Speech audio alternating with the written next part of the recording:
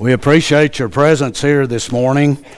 You know, we accomplish several objectives when we corporately worship as we are here today as a congregation. First, we praise God and His Son Jesus Christ and lift them up in adoration. Number two, we derive edification to our own benefit, as was mentioned in our prayer, that prepares us to better be a disciple of Christ. Number three, we encourage each other. The word fellowship is used in Scripture often, and it means joint participation. And we can apply that to what we do in corporate worship. It's very valuable to be here to encourage one another as we participate together with our fellow Christians, with Christ, and with God. So we want to thank you for making this assembly important and being here. If you're participating through Zoom this morning, we're also very thankful that you're connected with the service. This morning we want to cover the important subject of congregational evangelism. Congregation is defined as a local unit of the body of Christ. Evangelism is defined as a zealous advancement of the gospel of Christ. This morning, as we begin our discussion, I want to share a parable with you. This parable was written by Theodore Wedel, and the parable is called A Life-Saving Station. On a dangerous seacoast where shipwrecks often occur, there was once a crude little life-saving station. The building was just a hut and there was only one boat, but the few devoted members kept a constant watch over the sea and with no thought for themselves went out day or night, tirelessly searching for the lost. Many lives were saved by this wonderful little station, so it became famous. Some of those who were saved and various others in the area wanted to become associated with the station and give of their time, money, and effort for the support of its work. New boats were bought, new crews were trained. The little life-saving station grew. Some of the new members of the life-saving station were unhappy that the building was so crude and so poorly equipped. They felt that a more comfortable place should be provided for the first refuge of those saved from the sea. So they replaced the emergency cots with beds and put better furniture in an enlarged building. Now the life-saving station became a popular gathering place for its members, and they decorated it beautifully and furnished it exquisitely because they used it as a sort of club. Fewer members were now interested in going to sea on life-saving missions, so they hired lifeboat crews to do this work. The life-saving motif still prevailed in the club's decoration, and there was a symbolic lifeboat in the room where the club initiations were held. The mission of life-saving was still given lip service, but most were too busy or lacked the necessary commitment to take part in the life-saving activities personally. About this time, a large ship was wrecked off the coast, and the hired crews brought in boatloads of cold, wet, and half-drowned people. They were dirty and sick, and some of them had different colored skin, and some spoke a strange language. The beautiful new club was in chaos. So the property committee immediately had a shower house built outside the club where victims of shipwreck could be cleaned up before coming inside. At the next meeting, there was a split in the club membership. Most of the members wanted to stop this club's life-saving activities because they were unpleasant and they were a hindrance to the normal social life of the club. There were a few members that insisted that life-saving was their primary purpose and pointed out that they were still called a life-saving station. But they were finally voted down and told that if they wanted to save the life of all the various kinds of people who were shipwrecked in those waters, they could begin their own life-saving station down the coast. They did. As the years went by, the new station experienced the same changes that occurred in the old. They evolved into a club, and yet another life-saving station was founded. If you visit the seacoast today, you will find a number of exclusive clubs along that shore. Shipwrecks are still frequent in those waters, only now most of the people drown. There's a very important message that we learn from this story. It portrays a danger that confronts disciples of Christ and congregations of the body of Christ. That danger is mission drift. Notice that this didn't happen immediately, but it happened over a period of time. And their mission that was so central to the very organization that was founded left their first love and went to something else. Today we need to ask the question, are we evolving from a soul-saving station to a social club? Are there indications that we're more worried about looking internally on our own needs and wants rather than looking externally to the needs of those that are lost? Many religions are following this course that we see exemplified in this parable. Indeed, I tell you today that some that are called churches of Christ are on this very path. I want to ask you this morning, what should be our greatest priority in our service to God? We could answer that in a lot of different ways. We know one came and asked Christ, what is the greatest commandment? And he said the greatest commandment is to love God with every part of your being, to the very depth of your person. And he said the second is likened to it, to love your neighbor as yourself. This morning I want to ask you, how do we exhibit the love that we have in our primary relationship with God? How did God demonstrate His love to us? He sent His Son, His only Son, as Callan thanked Him for this morning in the prayer. The way we exhibit our love is to God to obey commandments, to follow the example that we're given in God's Word. Christ said, if you love me, you will keep my commandments. And so we understand that we show our love in that way. How do we show our love to our fellow man? We need to replicate exactly the way God shared His love with us and share Christ with our fellow man. To me, as we look at the great commandments, that we look at the essence of the book, the Bible, the book of love, the book of relationships, we can describe it in a lot of different ways, but the greatest priority that we see in the New Testament is to share Christ with others. And everything we do as a Christian is important, but there are certain things that should take a priority. The most significant and life-changing activity in the world is demonstrated in evangelism. I'm not speaking about this subject this morning because I feel like the congregation or any individual is failing in this effort that we need to put forth toward congregational evangelism, but I'm speaking to you to remind you, because sometimes we need our minds recentered on the priority, what the most important thing is.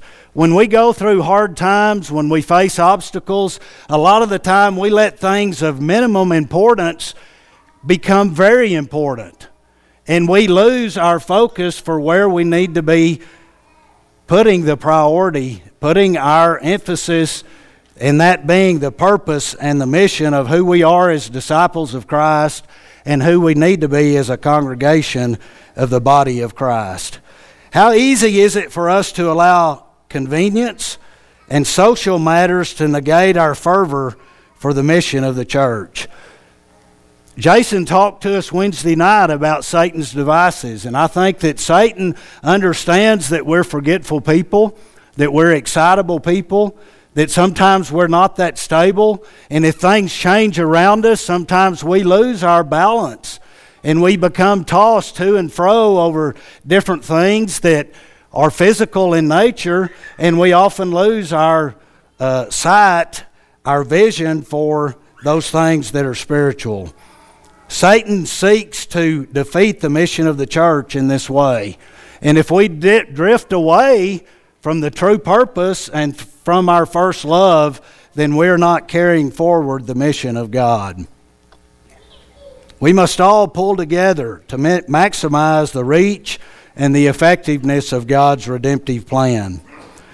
In 1 Timothy 2, verse 4, we are told that God would have all men to be saved and come unto the knowledge of the truth. This is God's desire, His wish. As Christ came to this earth, He brought the will of the Father. That will was for all people possible to be saved. We know that men are created creatures of free will, and we have a choice in that. But if it was up to God, He would have every person to be saved. And He's given us the tools, He's given us the information, He's given us the gift of Christ that makes it possible for every person to be saved. So as we begin to think about evangelism and the priority of it, we see that it is applicable to every person on this earth. Sometimes we make judgments about who's worthy to hear, or who we might want to reach out to on behalf of the mission that we are setting forward as disciples. And we need to consider everyone as a possible candidate to receive the story of Jesus Christ. We should be single-minded regarding this issue. We need to gather beneath the shadow of the cross, as we do each Sunday, gathering around the table, and consider what's been done for us. And our heart, if it's a heart after God, will determine and propel us forward to share that blessing with all of those that we possibly can. Even in good times, we can experience mission creep. This can happen individually, it can happen congregationally, and again, no greater work is there than to bring souls to Christ through the power of God's Word and the Holy Spirit. If we dilute the priority of soul winning with other things, even things that we might consider good things, we are missing the mark. God has ordained the congregation, with us as members, as the organization that is best equipped to reach and gain lost souls. God has never given His people an inferior way to accomplish His will. God's message is superior. It's unique in that it will work at any time, in any place, across this globe. This is a sure testimony to the inspiration of the Scripture. God's perfect message will always hit its target. We remember the words that Isaiah penned in Isaiah chapter 55. He said, "It will accomplish that which I please." It will not miss the mark. And we have to have faith to take this message and share it with those who need the benefits and the blessings of the Word of God. Most religious people of our day believe that we have to adjust the message. We have a so-called advanced society, and the old archaic Word of God just doesn't work anymore. We have to water it down. We have to dilute it. We have to enhance it with entertainment. We have to do all of these adjustments so people will listen. How arrogant to believe as humans that we're more qualified to set the message than God. I submit to you this morning that we have no authority to change the message. We do have flexibility in the method that we deliver the message because God has given us that and has ordained that we take opportunities and be flexible in the way that we carry the message, but we never change the message. If we change the message, then it will lose its effectiveness. Do you realize that the children of Israel cycled up and down 15 times in a 450-year period under the judges? They would be true to God. They would soon drift away and follow after idolatry. God would bring enemies to defeat them. And when they were at their low, they would cry again for God, and they would turn back to God. And then that cycle went over and over again. Do you think the prophets that were writing to the people of God ever stopped His message?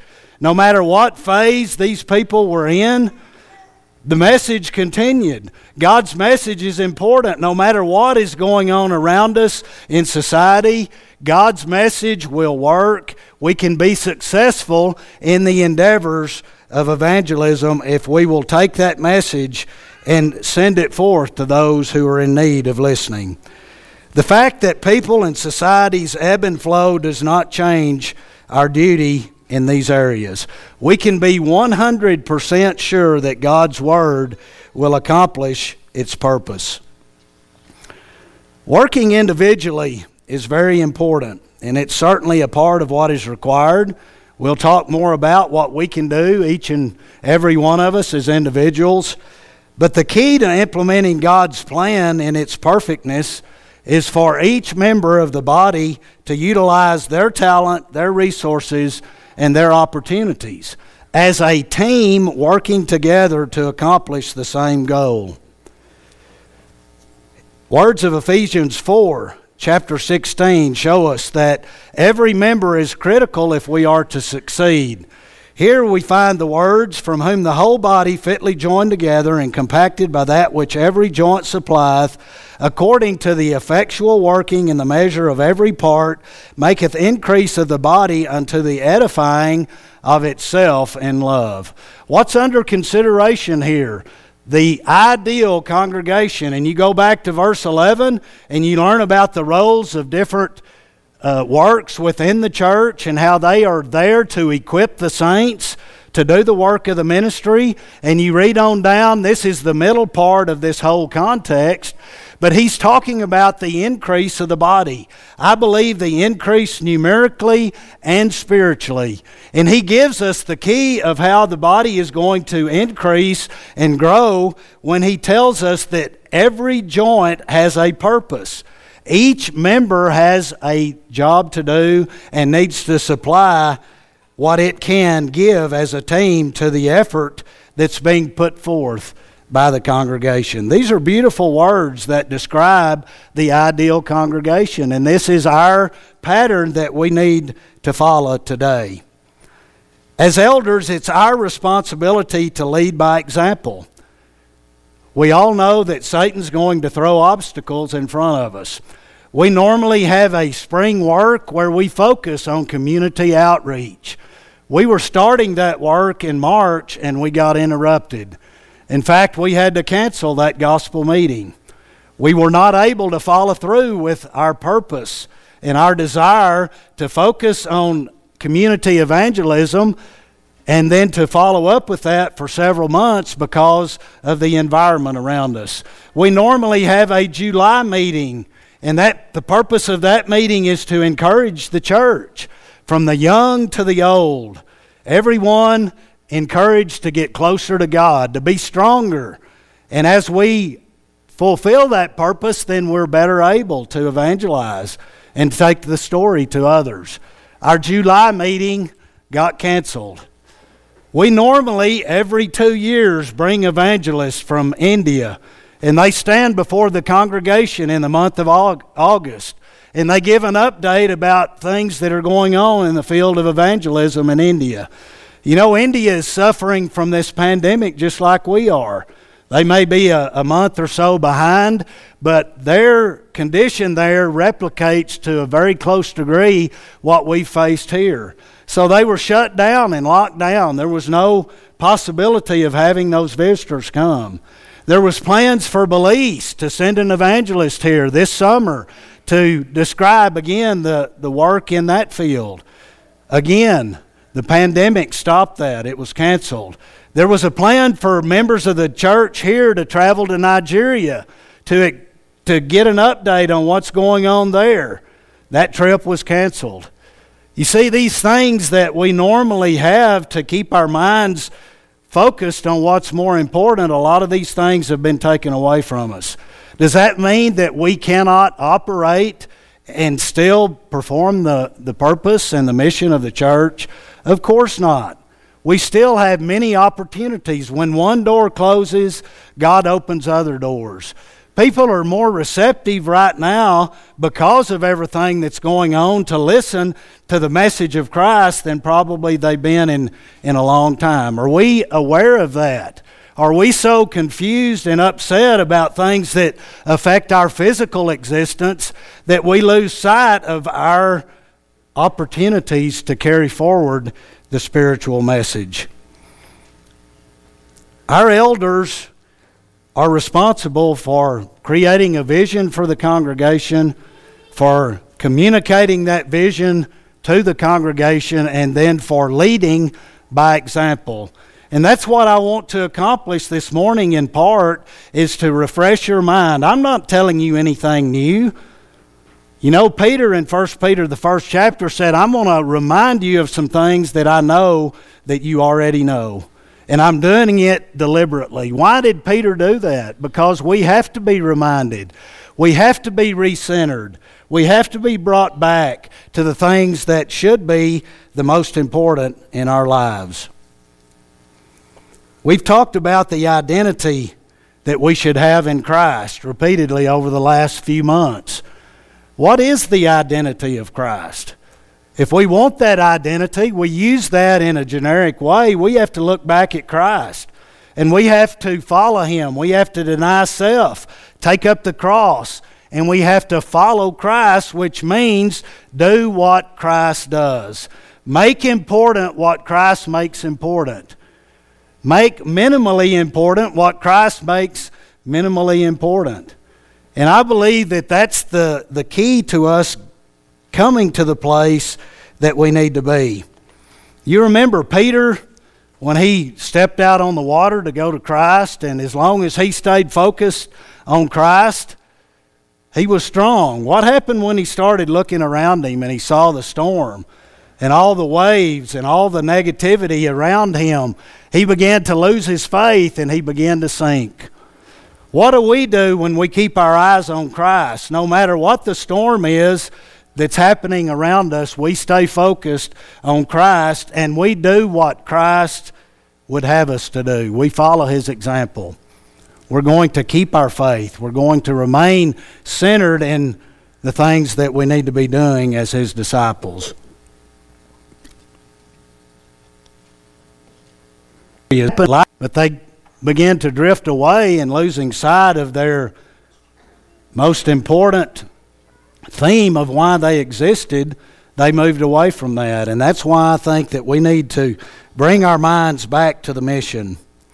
As disciples, we need to be true ambassadors for Christ, and now is not the time to let up. We're going to come back to the vision of our congregation and more specific roles that we fill here to carry the vision forward. But first, I want to look for a moment at the biblical foundation for evangelism. And we're just going to take a brief look at this. There's many, many more verses, many, many more ideas that we can present, but I think we need an overview about this. God's plan was not to inject His will straight into the mind of individuals, but rather He chose the medium of earthen vessels. And we're taught that in 2 Corinthians 4, verse 7, that the treasure is in earthen vessels. In 1 Corinthians 1, verse 21, the Bible says that God chose the foolishness of preaching to save them that believe. This is God's plan. This evangelism that we're talking about is at the core of His redemptive scheme. Without someone taking the message, there is no way that people will be able to respond to what God's will is. Romans 10, 14 and 15. How then shall they call on Him of whom they have not believed? And how shall they believe in Him of whom they have not heard? And how shall they hear without a preacher? You see, it's very, very simple. God's will and the pattern of Scripture was to be taken by other human beings, termed as preachers here. I think this would apply to teachers, those that are carrying the message forward in the work of evangelism. People cannot respond to something that they do not know. And it is us as disciples of Christ to carry this message forward. We can do that directly by teaching others. Verse 15 talks about the second role that we often play, and that is where we support others to go out and teach. And here it says, how shall they preach except they be sent? As it is written, how beautiful are the feet of them that preach the gospel of peace and bring glad tidings of good things. So there are two different basic categories of being evangelistic. Number one is what we can do directly by teaching others.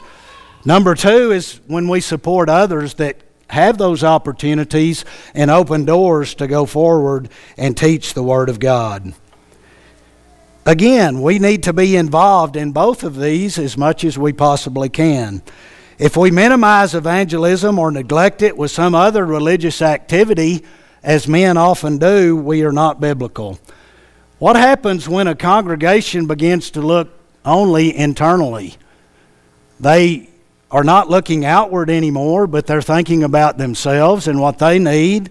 People come to church to gain what they can get out of it, what their family can benefit from it, or what their friends can benefit. And those things are important. And we mentioned as we started, when we come together as a congregation and worship, we benefit individually. But where is our idea of looking outward? Unless a congregation looks outwardly and has a mind toward evangelism, we're going to be just like that life-saving station. We're going to implode eventually, and we're going to turn into a social setting and an entertainment setting and a place to get together with our friends, and we're going to lose the greater cause that we need to have. Certainly, we need to look internally. We need it individually. In time of crisis, in time of problem, we need to look internally, and we need to apply God's Word there, and we need to resolve a problem. If we have an internal problem in the congregation, we need to look internally. That's the first place we need to go, and is to seek to resolve that problem, and we need to give it our attention. But what happens when we get stuck there? What if we get stuck in pity individually and we never are able to look outward to the needs of others?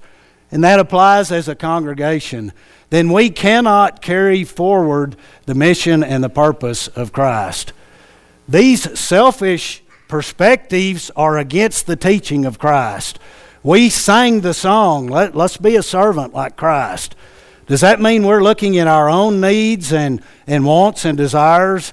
Or does that mean we're looking out to serve others, as our Savior gave us that example?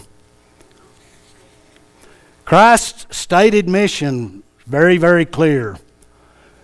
The Son of Man has come to seek and save that which is lost.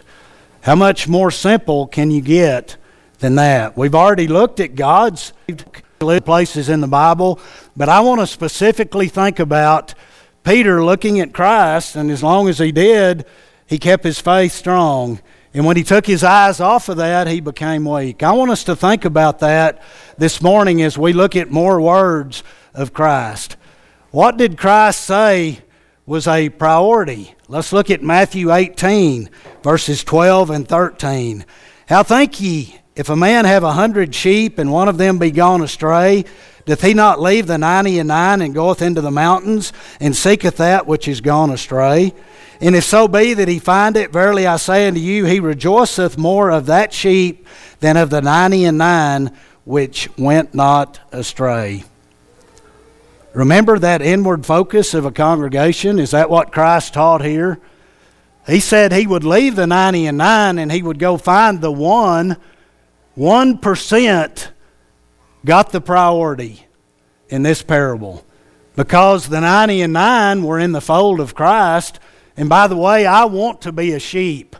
Today there's a lot of derogatory things being said about people being sheep. If we can't be a sheep under the shepherd of Jesus Christ, then we can't be his disciple. And we need to be a sheep, and we need to be in his fold. But what about the one that's out there that's not in his fold? Christ said we would go and save the one that is lost. Once again, consider the priority that Jesus gave evangelism when he spoke his Great Commission. These are very familiar verses, and I hope we won't just gloss over, but we'll look at these for the present and apply them to what we're talking about this morning. Christ said, Go ye therefore and teach all nations, baptizing them in the name of the Father and of the Son and of the Holy Ghost, teaching them to observe all things whatsoever I have commanded you, and lo, I am with you always, even unto the end of the world. I want to make 4 observations about the Great Commission this morning. The first one is the first word that's used in the passage, a 2-letter word, the word go. That's an action word. And I will tell you this morning, we can't sit in our easy chair and follow this commandment. We can't lay in our bed and follow this commandment. Even more so, we can't sit in our pew at church and follow this commandment. It's important for us to be here in our pew. That's not my point, but the point is we have to go. We have to take this where the people need to hear it. And sometimes we have opportunities to preach the gospel in the assembly of the church. I'm not saying that. We raise people in the church that need to be taught the gospel. We have visitors that come in. But the greater majority of this work has to be done where people need to hear. And we cannot sit in our comfort zone and take the message that needs to be carried to those of the world. Number 2, observation. The scope of this assignment is global. Sometimes we get focused on what's right around us. We think about evangelism locally or regionally, but we need to think about it as a work throughout this globe. Another passage says, this commission is twofold. There's 2 phases to it. First, we're to teach and convert or baptized, and secondly, we're to teach to observe. People get mixed up about this. Some people will teach and baptize a convert, and then there's no more teaching. There's nothing there to bring them closer and closer to God where they can enjoy a home in heaven after a while. The goal is not just to initially make someone a child of God. The goal is to go the distance. And that's what we want for every member of this congregation, to receive teaching past the first principles once that's applicable, so that you can be sanctified and have the right relationship with God for life. Some others take this idea and they say people have to know everything there is to know about the doctrine of Christ before I'm going to baptize them. And again, that's in error to this process. We should take the gospel, we should take the first principles, we should give that to people and allow them the opportunity to observe that, to obey that, and become children of God. And then we need to also follow up with the teaching that they need. Again, only first century church. But notice here at the end of this passage, Christ promises to bless the work of the gospel throughout the remaining ages on the earth. How could it be just for the first century? I submit today that this is our commandment as disciples of Christ, and this commandment and this work order will stand until Christ returns and this earth is destroyed.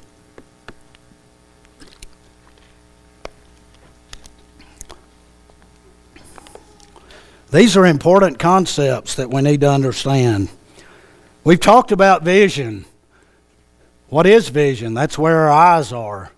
The question is, where are our eyes? We've already posed the question, the verses that he has for us. He said in John 4, verse 35, "Say not ye, there are yet 4 months, and then cometh harvest.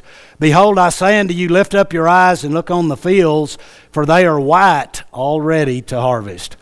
And I can't think about this verse without thinking about the cotton fields. A little bit later on in the season, as we get into the winter, the cotton's going to all open up, and we drive down the highway, and it just looks like a big cloud of white out there, and our eyes are drawn to that. That's where our vision goes when we are exposed to that. Well, think about that in a spiritual sense. Are we looking up? Christ said, get your eyes up. Look out there. Look at the harvest. He said, don't procrastinate. Don't put that off. Don't say there's another 4 months before we need to do that. He said, do it now while the opportunity's there. We need to take heed, and we need to follow these words of Jesus Christ. The processes that he commanded and asked for, reached it. And he showed us in every way how we are to carry the purpose of his kingdom forward. When alerted to those white fields, Christ said we need to pray. We need to take action. He said, but when he saw the multitudes, he was moved with compassion on them because they fainted and were scattered abroad as sheep having no shepherd. Where was his heart, his compassion? He was looking outward to these people that the harvest truly is plenteous, but the laborers are few. Pray ye therefore the Lord of the harvest that he will send forth laborers into his harvest. We're short on laborers. I believe we excel in a lot of ways in this congregation. We have a rotation of men that can get up and give very edifying lessons from the pulpit. We've worked on that. We've effort from how that is that we as the church are edified. What are we doing to teach and train people to go out, to do personal work, to approach people individually and talk to them about Christ? This is something that we need laborers to do. I commend a group of young men that recently stated that they want to get equipped to be able to go do personal work. They want the tools, want to build them with laborers. We need to pray for laborers. We all need to participate at what level that we can in this activity. Every one of us can be aware, and every one of us can pray. We've covered the first 15 books of Acts over the last 15 weeks. And I would say it's very, very apparent what the theme of Acts is. It's evangelism. They did everything. All of them did their part, but they didn't work alone. We read in Acts chapter 8, verse 4, therefore they that were scattered abroad went everywhere speaking the gospel. Can you imagine being persecuted to the point that you had to leave your home? And then when that activity happened, you went out and you just continued to do what you'd been persecuted to do? There's no question of where their heart was, where their zeal lay, and the level of commitment. He now converted most of the town, including a witch doctor. And then God took him out of that group, that large group of people, and he conveyed him over to a single individual in the desert. Did God send his will directly to these people? No, he sent the earthen vessel. And we see that over and over and over again in the book of Acts. The disciples were everywhere preaching his word. That's the heart about that woman at the well from Samaria. Christ offered her living water. What did she do? Did she go take advantage of that herself and keep it to herself? The Bible says in John 4 verse 29 that she went into the city and she told all the men what she had found. There's the heart of evangelism. Those men went back to Christ and they interacted with Christ, and at the end of all that, there was a huge set of believers. Also, that heart, are we looking for opportunities to do that? We need to be. The flesh seeks benefit for self, while the Spirit always seeks to the good of others on behalf of God and Savior. I mentioned that we were going to cover some things before we quit this morning about what we can do to advance evangelism, what you can do as a member of this congregation to preach the gospel. There is a financial component to carrying the Word of God out to those that need to hear it. We're going to talk about 3 different types of evangelism: local, regionally, and internationally. And we're just going to touch some high points, but in every case, there's a financial component to this. When you give money on something that it's easy to forget our contribution, our congregation has not done that. Our congregation has continued to give throughout this whole period, and we've been able to keep our budget up as a congregation. When we give financial reports from time to time, we note that 70 to 80% of an annual budget is allocated toward evangelism. Now, what does that mean? Does that mean that if things like building maintenance and utilities, we need this building to function as a congregation that gives us a foundation to be evangelistic? We have benevolent work that we do. We respond to tragedies that individuals have, that congregations have. We mentioned a couple of those a few weeks ago that we've been able to do recently. And that's because people see those needs and they give of their resources exactly on the environment where we can do spiritual work. Look at Christ. He was compassionate. He responded to the physical needs of people. He healed people. He gave them what they needed in that area. But there was always a component of something spiritual that came along with that. That was his goal. He didn't come to this earth to heal everyone that had a disease. He came here to seek and to save those that were lost spiritually.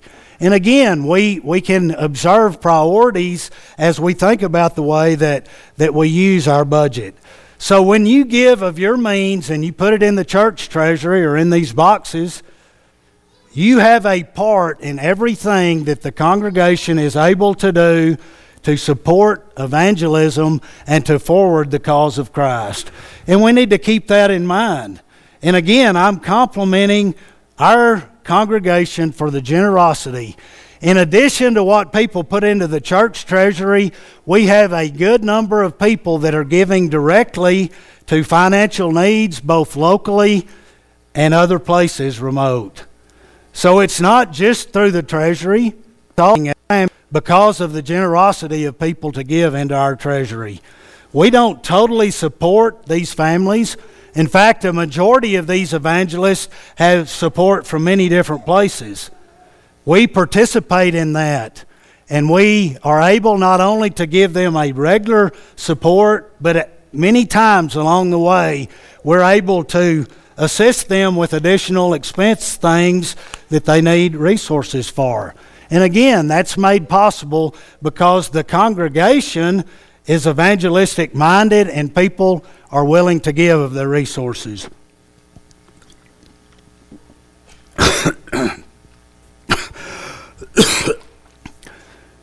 We're also able to participate in 3 foreign works: Nigeria, Belize, and India. These are very valuable works where the gospel is being preached, and we had the opportunity to participate in that. As we said, as you give, it makes you part of all of the work that we support as a congregation.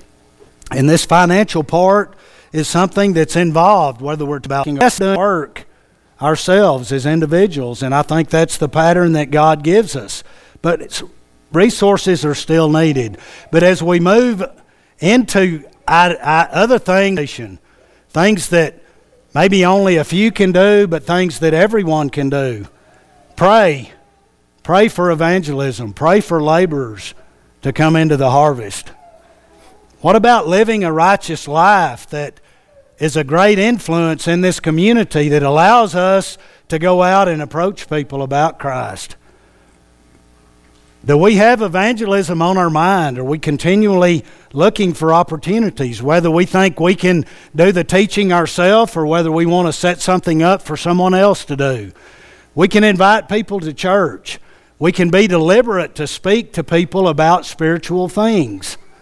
We can practice being able to do that without it being awkward. We need to take every opportunity to open the Bible with others. And I think we do a good job of that, especially among ourselves.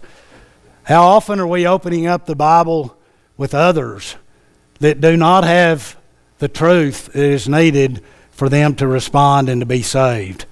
We can help make it by being friendly to them, by getting off of our routine of the ones that we visit with every time and try to branch out and be hospitable.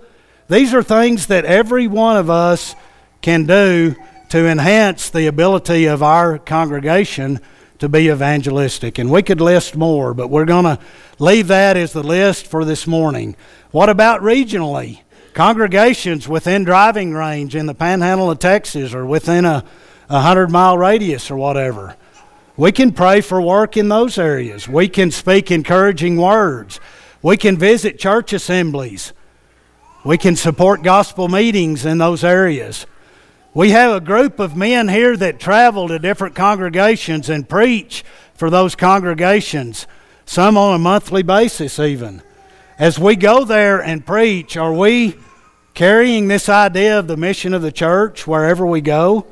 Are we encouraging that so that others can benefit from having the mindset of evangelism? When we get remote away where we can't individually be involved, what is there that we can do? We mentioned the financial part, which is very important, but again, in every case, we're able to pray, to speak encouraging words. We can be aware. We can think about the work that's being done and feel a part of it because we're a member of this congregation that partially supports that work. These are things and attitudes that we can develop and will forward the mission that your elders have in mind for our congregation. The work of evangelizing and recovering lost souls is the most exciting and valuable activity in the whole world. There is no challenge or struggle that has the meaning and the eternal value of this work.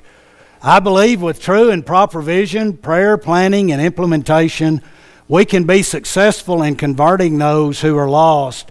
Yes, we can be successful today. Even today, as bad as we think it is, we can be successful. Each one of us can have a valuable part in this work. May God bless all of us in our endeavors to expand the kingdom of Jesus Christ. We want to offer an invitation at this time. We've talked about the gospel and the importance of the gospel. What if you've never obeyed the gospel? You do not have the benefits of the blessings of being in Christ. You need those benefits in your life more now than ever.